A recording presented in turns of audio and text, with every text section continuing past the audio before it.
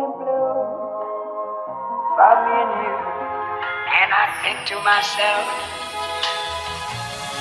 what a wonderful world.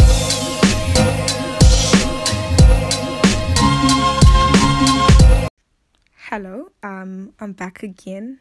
It's Likona. I'm back with another episode of Big Butts and Smiles. So, I know we're en route to being your favorite segment, or one of your favorites rather, if you listen to a whole lot of stuff.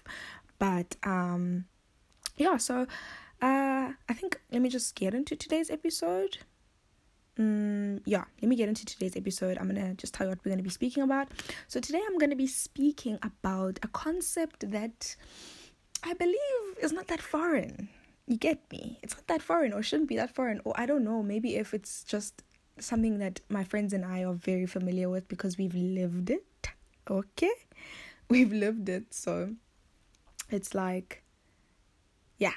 It's been our reality, so I feel like that's why. Let me just tell you what it is, okay? Let me just tell you what it is. So I'm going to dissect the concept of a groove relationship, and for those of you not familiar with the term groove, it means like party, rave, club, whatever, like going out.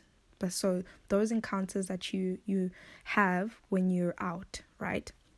So yeah, I'm gonna be telling you what it means and my experience with them, and just my general view on a groove relationship, right? So I've chosen the word groove relationship for literally lack of a better, more appropriate term. You get me? So yeah, let me just we're gonna get into that right now. What a wonderful world.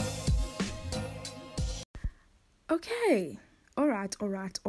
So basically, to define a groove relationship would be, obviously, if you go out with your friends or whoever you choose to go out with, but the assumption is that you're single, right? So you're single and you just want a good time, right?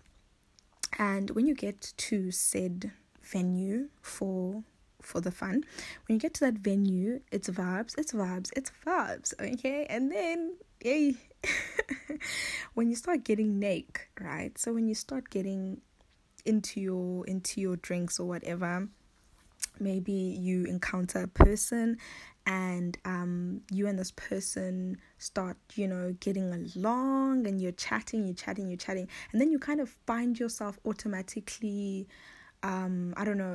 at that person's side for most of the night. So you're not actually together, but you are by default, or rather by, I don't know what brought you together. I usually speak of it as some magnetic energy, some force that kind of pulls you together, now you know. But yeah, that's my understanding of it, because there's absolutely no logical reason why you'd wanna like be chummy with somebody for one night and then just call it, a day. Like, and it's not even like you are in a private setting. No, you're in a public setting, and you've decided that you're about to cocoon and be lovey-dovey and all sorts of PDA with this person, but you've just met them there, and honestly, just it exhausts me. Okay, it exhausts me, and it just takes me back to the one time. My friends might say, they might have other statistics, but personally, it takes me back to the one time that I guess I consider this a groove relationship, because it felt very commitment-y in that setting. So you must understand the context, right? So obviously not in like a sweaty, very packed, and like everyone's on top of each other, not that kind of setup, but a setup that's more calm, and there are more seating areas, and it's very relaxed, but there's obviously music blasting and all of that stuff. So this is the thing, okay? This is a concept. So if you don't know, like I said, now you know, okay? And it might actually help you see that, oops, I've had one of those, because I know. Anyway, so in this encounter, I had met the person there, And we were talking. Obviously, he thought I was hilarious. Haha. But and just wanted to be around me. So I was out with, I think, my sisters. I was out with my two sisters and my sisters and friends, right? So yeah, and it was a girls' night. So I'm not really proud. I mean, I'm not that person anymore. This was like probably 2018. But yeah, was it? Yeah, probably. I don't really recall. But yeah, or 2017. Who knows? I've been bad. Okay, let's go. So yeah, so I met the person there and we got very comfortable, the talking, whatever. We just started hanging out the whole time and maybe a little bit of PDA. Again, I'm not proud, but there was definitely that. And yeah, I was very comfortable and I knew if I saw that person like look at anybody else, or you know what I mean, for like that night, I knew that it would have bothered me. It would have definitely bothered me. And that's the thing about these situations, because it's like, does the person owe me loyalty? Do you get me? Like, does that person owe me loyalty for those 3 hours that we're in the same space?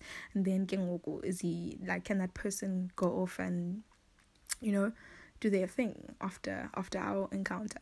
So yeah, there's a lot of confusion because there is no spoken agreement. There is no spoken, nobody says anything. Okay, nobody says, okay, listen, you and me over there the whole night, it's a thing, we're a thing for the night though, so like, don't get attached. But anyway, it is quite a curious it's a curious thing to me, to be honest. But yeah, in my experience, they never go really beyond. I don't know if it's me. Maybe I'm the problem. Girl, I doubt it. Okay, so I don't know if it's like a me thing where I feel like I don't think too much on them, so I kind of just cancel the person already after the night. I know, okay, no, this is not gonna go further than today, so I kind of enjoy the moment and then let it pass. And I never even ask for their like numbers or whatever, you know what I mean? And when they ask me for my number, I'm always like, oh my word, it's gonna get weird, but just to be polite, give them your number.